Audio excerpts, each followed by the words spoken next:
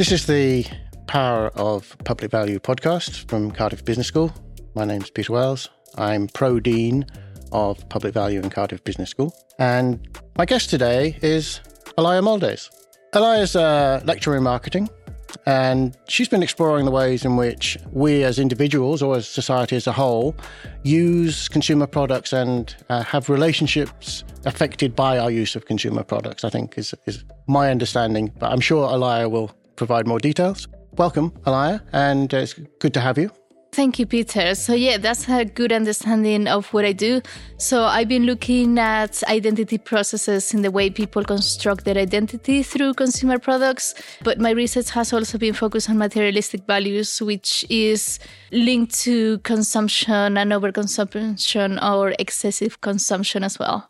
So, materialism is endemic in our society, I would say. Do you think it's something which is also potentially endemic globally, or is it a cultural thing? Is it something that's special to, say, Western cultures, or is it something that you feel is more intrinsically part of the human condition? I don't think I know if it's intrinsically part of the human condition. That would be a big question to try to do research on. I think that there is materialism both in the East and the West. I'm currently involved in a project that we're going to be looking at differences between Western and Eastern understanding of materialism, precisely because of that reason. I think even though some of the basic cores would be the same, I think the understanding and the way it is used and also judged by others is slightly different in different regions. But I think it is something that goes across globally. Yeah, so it's an interesting phenomenon. And I think one of the really exciting things that you bring to this is that insights from psychology. And I wondered if you could give us some background to that. What got you interested in psychology in the first place? And then maybe how did that take you into the world of marketing? Right. So, it has been a long journey. But I guess there are many synergies between business and psychology. One of the good thing about doing training in psychology is that they put a lot of emphasis in research methods and statistics. So doing a PhD in psychology prepares you quite well to do any type of research in the social science in general. So I think, the training that they have and the preparation, it tends to be quite good. Not to say that it's not good in business, but I think they are more strong in statistics. So you have a kind of more rigorous methodologies to draw on when you're doing your research. Is that what you mean? I wouldn't say more rigorous or less rigorous, because all methodologies, are different and they need to be adjusted to its purpose, obviously. But I was drawn to, for example, the link that they have with social science. Is particularly, for example, they do quite a lot of meta-analysis, which is something that is more of a medical tradition, and they are more done on the life science research, which is not something that is commonly done in the social science. This is very true. You don't see many meta-analyses done. Have you explicitly done that kind of work yourself? Yes, I've done 3 meta-analyses. Now I just submitted another one for publication, so it's quite exciting. So in this latest one, I was looking at the link between materialistic values and interpersonal relationships, because, there is this myth of, people who might be materialistic, like Scrooge or Mr. Burns in The Simpsons or Anna Delvey in the Netflix series podcast. They're probably going to have conflicted relationships, or they had a past of loneliness. So I wanted to investigate whether that was true and what was the empirical evidence supporting that type of a stereotype. And there is some truth to be around. So we found a consistent effect between materialistic values and having poor interpersonal relationships, although the effect wasn't as big as we would have expected. But one of the interesting things was that this effect was resilience across gender and cultures, meaning that these effects can be generalized. Now the challenge is where the research can go from there. So there are a number of unanswered questions that hopefully in the coming years we will have an answer to. Excellent, because so that also nicely explains the insights that you get from psychology in that sense, because then you're looking to understand why those behaviors have become apparent. And just to track us back a little bit, you mentioned there this question of kind of loneliness or perhaps lack of interpersonal skills and so forth. I wondered if you had any view about what happened in the pandemic in that respect, when many of us, perhaps even you and I included, had to be relatively isolated, and maybe consumption habits changed. Did you have any view on that kind of issue? That's an interesting question. So I did some research with some colleagues from here in Cardiff and the Montfort University, and we found that actually the theory would have predicted that because loneliness and watching more TV increase, people would become more materialistic. However, we found the opposite pattern. And the way I explain it in the paper is because there was, there was also different social narratives around in the environment. And for example, one of them was health. And when health is at risk, perhaps your focus decreases from other areas of your life, such as, money or materialistic values, or consuming things.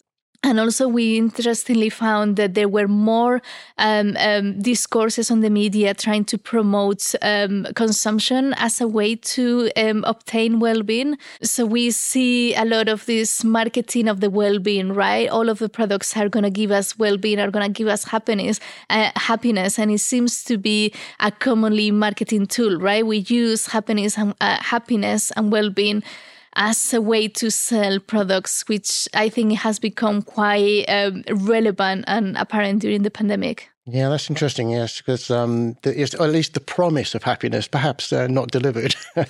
Yeah, certainly is the promise of happiness. Whether it brings you happiness or not, I guess it will depend on who you are and how do you obtain hedonic gratification from things that happen in your life.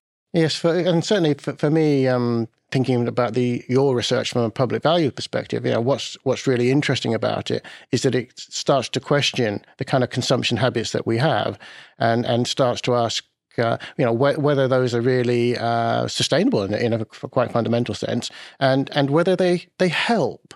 And one of the movements that I've been quite interested in is this idea that we move away from measuring success in life and so forth in terms of GDP, and we start looking at issues like happiness. But I wonder how you measure those sorts of things, and how do you in your work, how do you get a sense of the extent to which people are feeling more happy, less happy, differently about the way in which they consume things? I think there is obviously a really complex construct, what is happening, happiness, what is well-being. One of the measures perhaps that we can use is the number of hours that we need to wait on an emergency room, or the waiting list, or to wait on your GP. Is that, longer or shorter, that is going to make a difference in someone's well-being, right? Because if you have a medical problem, if you have something that is impairing you from continuing your life normally, you need assistance. So how quickly you get that assistance perhaps is a better reflection of the wellness of the society, rather than how well the economy is doing. Because we all need jobs, yes, but we also need health. How do you select what you do focus on? I'm not really sure. I guess things that interest you, things that you start doing research and you find a gap, and then, you start looking at that and you find that there isn't enough research to answer questions. So I guess it's just following questions that lead you to more questions, that lead you to more questions. Yes. And then you discover that research is not a way to answer questions, it's a way to open in more questions, which is something that I often tell my students, right? Because students come to the lecture and they want answers. So you start the lecture with a question and they leave with more questions than answers. But I think that is the beauty of academia, isn't it? To know that there are still so many things that are unknown, and we need to discover them. You said that you've got a project that you're just about to commence, which is going to take some of your previous research looking at one region of the world and take it into another region of the world. So where do you see the benefits coming from that? What do you think is going to flow from that? Right. So actually, that project came from conversation with the students, because every time that I explain materialism in class, I would see that everyone has a different understanding of it. So some people would think that is collecting things and, being an avid collector, right? Some of the people would think that is just wearing high-end brands like Gucci or any other type of Chanel and so on. And other students would think that it's just a neglection of spiritualism or things like that, So from having conversation with different students, I kind of like got this sense that there is a big gap between the common knowledge or understanding of what it is materialism and actually the academic world. So it's a huge gap. So the project comes from trying to understand what is that gap and whether this gap is equal across regions and where are the different understandings of this world and of these kind of like actions and values and beliefs and behaviors. Wow. That's a big project. It is a big project. How much time do you have? I mean, my goodness. But no, it's going to be fascinating to see what comes out of it. But if you sort of turn that idea on its head a bit, is it fair to say that also within our own culture, within our own economy, you can observe those different attitudes and approaches to materialism? Does that happen in your view? Of course, I mean, there are always individual differences in the way people embrace values, right? So at the end of the day, materialistic values are a value. So you either believe that money and wealth is going to give you happiness, or whether you don't, and you believe it's in, you have more strong beliefs or not about those issues. And also something that it makes salient with the environment as well. Yeah. And we fluctuate on the way we think material possessions are important in our lives. So when we are younger and also in our early years, we tend to focus more on acquiring wealth and materialistic views. Then there is a big dip in as we go through life, and then apparently it comes back afterwards later in life, or that's what the research suggests. Oh wow, that is interesting. I mean, I have my own son, for example, is very, very aware of the league table of different trainers, which ones fit where in that system, because, of course, they relate it to all of their friends. And I'm kind of hoping he'll grow out of this after a while. But now I'm slightly worried because speaking to someone who's coming up the other side of that curve, that suggests that I might become myself much more materialistic later on in life. I mean, everyone will have a different trajectory, I would say, and I don't know what are the reasons for embracing that later on in life. And I think that also there are differences in the levels on how people embrace it. But at the end of the day, we use consumer products to build up our own identity because they have symbolism, right? So, people who buy certain type of trainers, a certain type of sports equipment, they do it because they are associated with a certain profile, symbolism, right? So, the marketing gurus are really aware of that symbolism, and they build up that symbolism themselves through advertisement. So that is basically what marketing do. They try to build up profiles or associations or personas, and then getting individuals to try to associate themselves with those values, with those views, with those attitudes, and with that type of characters. And that's why we ended up buying some brands and not others. Yes. And also maybe perhaps buying more things than we would otherwise do, which is my next kind of question to you, really. It's slightly unfair in the sense that it's not necessarily quite in your area, but thinking about this kind of the sustainability issues, something that's quite prevalent now, of course, is that companies are marketing their products and services to us with this kind of message attached that they're doing better for the environment, they're doing better for sustainability, etc., and that you, by consuming those products, will also be doing better. And do you think that we can have that materialistic but also sustainability kind of perspective in one, or are they contradictory? So I think that at the end of the day, companies are always going to try to push their products, whether that is with recycling or greenwashing or sustainability marketing a message attached or not. Their objective is for us to keep consuming because that's how they make profits. And the problem with us keeping consuming things that we perhaps don't need in our everyday life is that obviously we are putting resources on some things and taking away resources from others. So by, let's say, buying an overly expensive phone, you're spending the money on that instead of perhaps going to have drinks with your friends or spending time with your family, going to a cinema or doing other type of activities that could help you to build up your bonds within the society, right? So at the end of the day, it's the individual that needs to make the trade-off. So I guess the key or the message that I want to tell with my research is that we need to be a little bit more mindful on how we put our resources, because perhaps even now with the cost of living crisis, right, we have less resources available that we had before.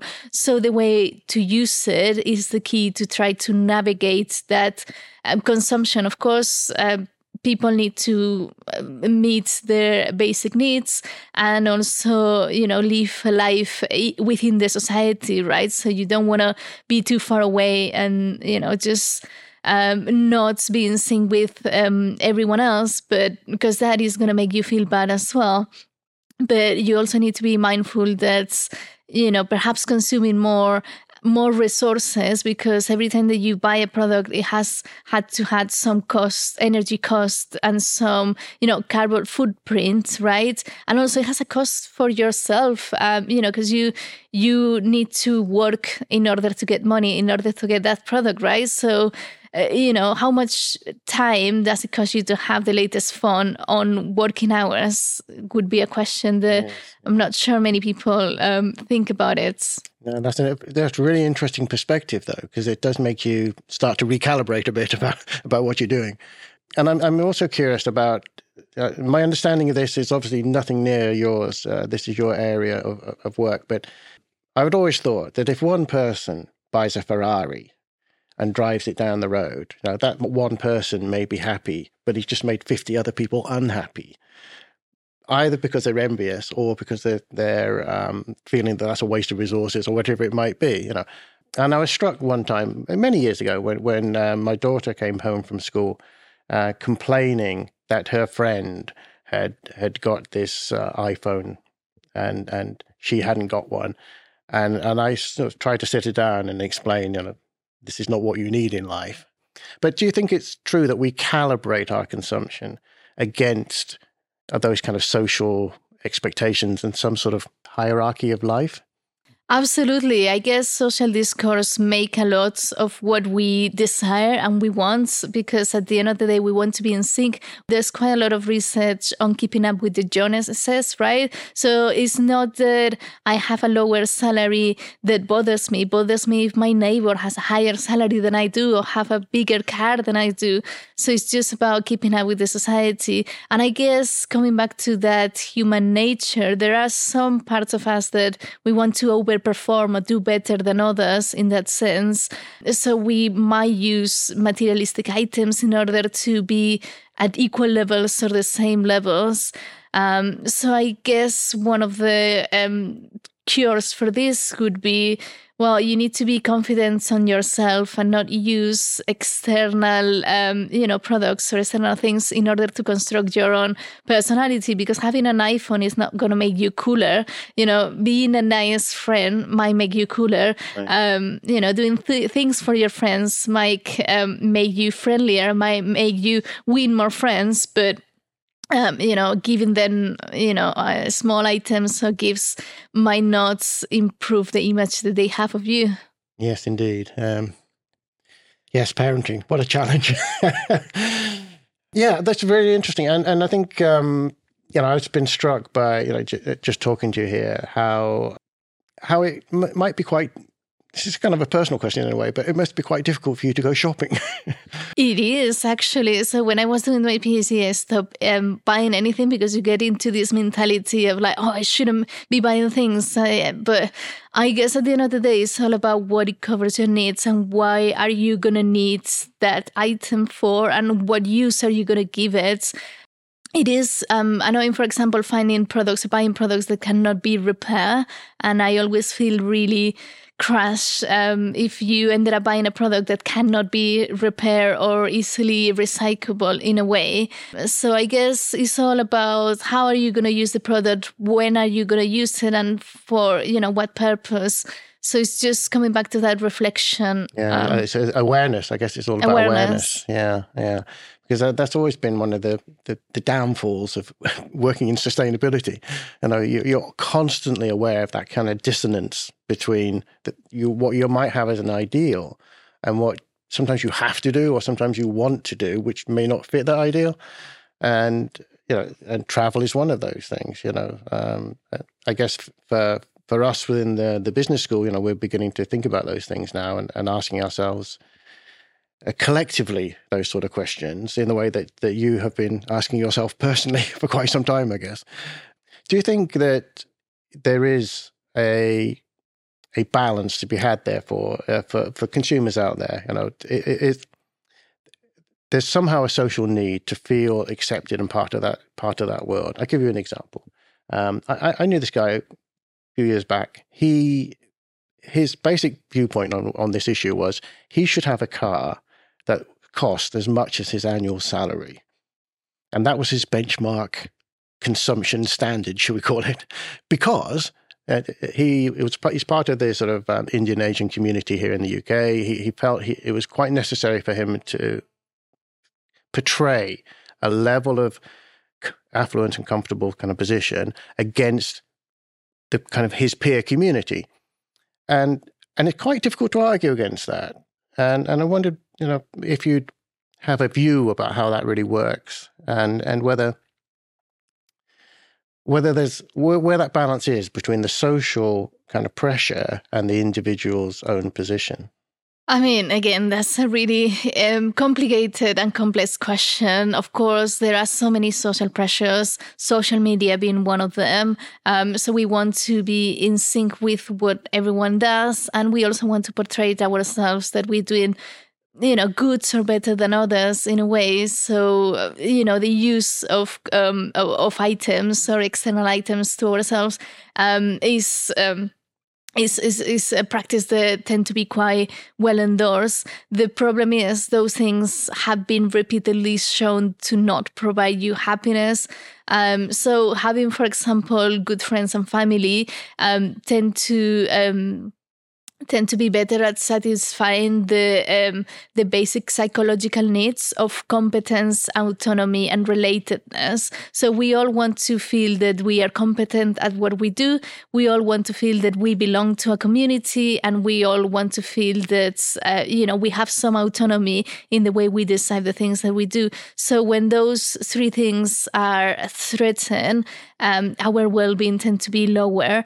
And we cannot compensate that with material items. So, but a lot of the times, at the end of the day, consumption is just a coping mechanism, right? So we use it as a way to perhaps, overcompensate areas of our lives that might not be going so well. So it's just reflecting about why am I doing this? Is it just because I want to feel myself happy? Would doing another activity make me happier than just buying something that I'm just going to use one time or maybe two and then keep it in the wardrobe? That would be the question. That would be the question. And of course, there are famously those people that buy things and hoard them in rooms, and the rooms just fill up with things, and people make television programs about them. But that's just, in a way, the most extreme end of precisely what you are talking about, which is this difficulty of knowing how to balance your kind of consumption patterns in life. You've done, from my understanding, your research has done a lot to throw some light on kind of why that happens. I wondered if you'd given much thought to changing some of those things? How can we begin to shift some of those unhappy consumption experiences? Right. So it is really complicated because, again, at the end of the day, everything is tied up to social discourses. Although there is some hope, there are more and more now social discourses around minimalism, for example, and conscious consumption, and also the societal rewards, right? So, for example, being materialistic and spending all of your money and then asking for loans and working long hours is something that is only detrimental to the individual. So at a societal level, we don't have any mechanism from preventing someone to become largely in debt because actually they are making money for others, right? So we don't have any mechanisms. Yet when someone, for example, overeats and they become they use eating as a coping mechanism with their life, and they get into an unhealthy state that has a cost for the NHS. So therefore, the government would put measures into reducing those type of behaviors. But no one is stopping us from keeping consuming and keeping using and spending money that we don't have, and then getting into huge debt that is only us. So the consequences of being materialistic only has them for the individual, but actually the society benefits from it because, they make profit out of it. Yes, that's a very interesting argument. I hadn't thought about this at all, but you are correct. We all benefit because of the economic impact of other people over-consuming. And I have to go away and think about this now because I hadn't considered that as a possibility. Of course, we also carry some of the social cost, not just in health terms, but obviously there's an environmental cost from people over-consuming and so on and so forth. But I'm wondering now whether your work takes you from the kind of individual psychology into a more collective look at what might be called culture. I'm thinking, for example, about there are a number of cultures in Asia where they are overtly unmaterialistic to the point of living with virtually nothing, and that's clearly a deliberate decision, and it's clearly informed by the cultural setting within which that happens. If you tried to do that here, I think it'd be a bit of a challenge. So I'm wondering, where does culture fit into your framing of the world? Well, I think that is an interesting question. I tend to pose the question to my students, what are the positive and negative consequences of living outside the consumer culture? And I think most students struggle to come up with examples, but the one that you just came up with would be one of them.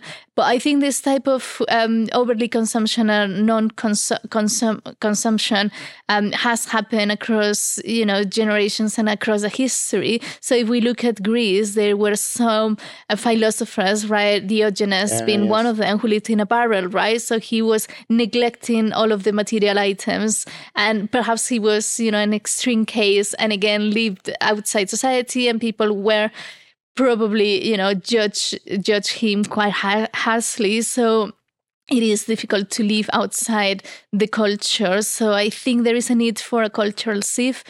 There are many, as I said, new discourses and new voices who are bringing awareness of mindful consumption, minimalism. There's a couple of Netflix documentaries now on minimalism that are looking exactly at what I'm doing research on, which is thus working long hours in order to buy this car that is going to impress my neighbors is actually making me happy, because perhaps it's distracting me from spending time with my family and my relatives and my friends, and therefore I become over time slightly more miserable because my goal in life is just to acquire wealth and possessions in order to show off, but then I don't have time to enjoy them. Yes, that's the irony. Just one kind of last area to think about, Olaya. You started off when we were talking about your research. I thought it was really interesting. You said you kind of got the inspiration or the impetus for your next phase of research from talking with your students. And I was going to ask you, how does your research kind of inform your teaching? But it seems to be that your teaching is also informing your research. Is that the case? I think there is always a circle, right? Because students are the younger generations, right? They are the next, the next leaders of our society, and listening to them, you will also understand a lot of trends. So one of the good things of working in academia is that you keep yourself current from talking to students. You know what's going on around the world, and you know what's going on, in the society at a time.